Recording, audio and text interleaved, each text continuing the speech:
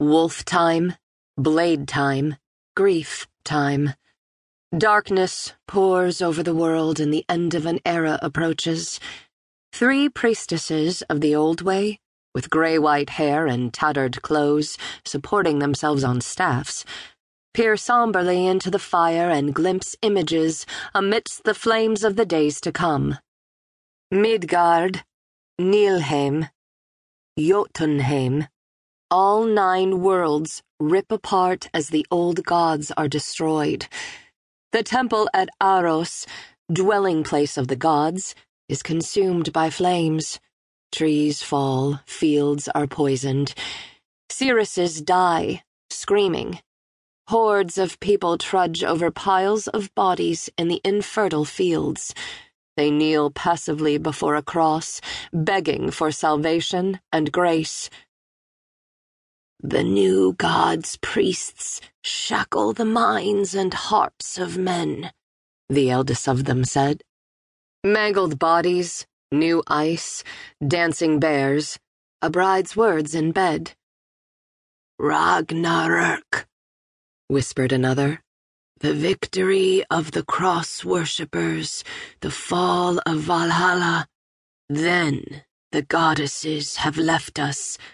No, not yet, the eldest said, raising a rune-carved staff crested by a hawk.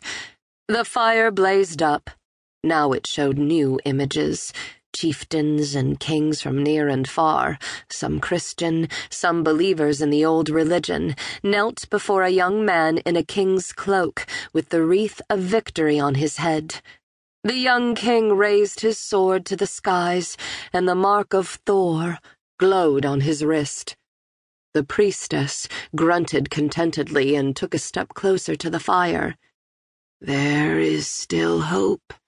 Who is this king of kings? Erka. Erka, show me. A young woman appeared dimly in the dancing flames.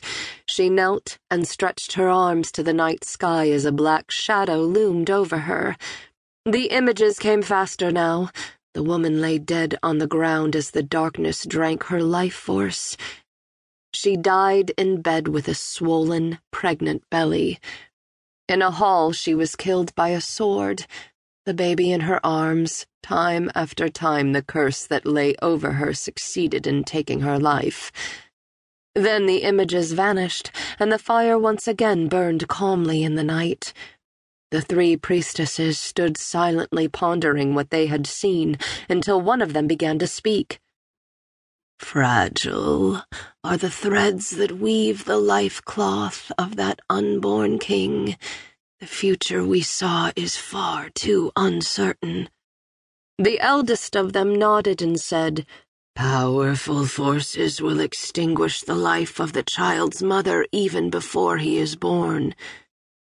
We must make a sacrifice to protect the mother, said the 3rd. Only her child can save us from this darkness. She must have the strength to live. The 3 turned around, supporting themselves on their staffs, and returned into the night as the fire faded and died.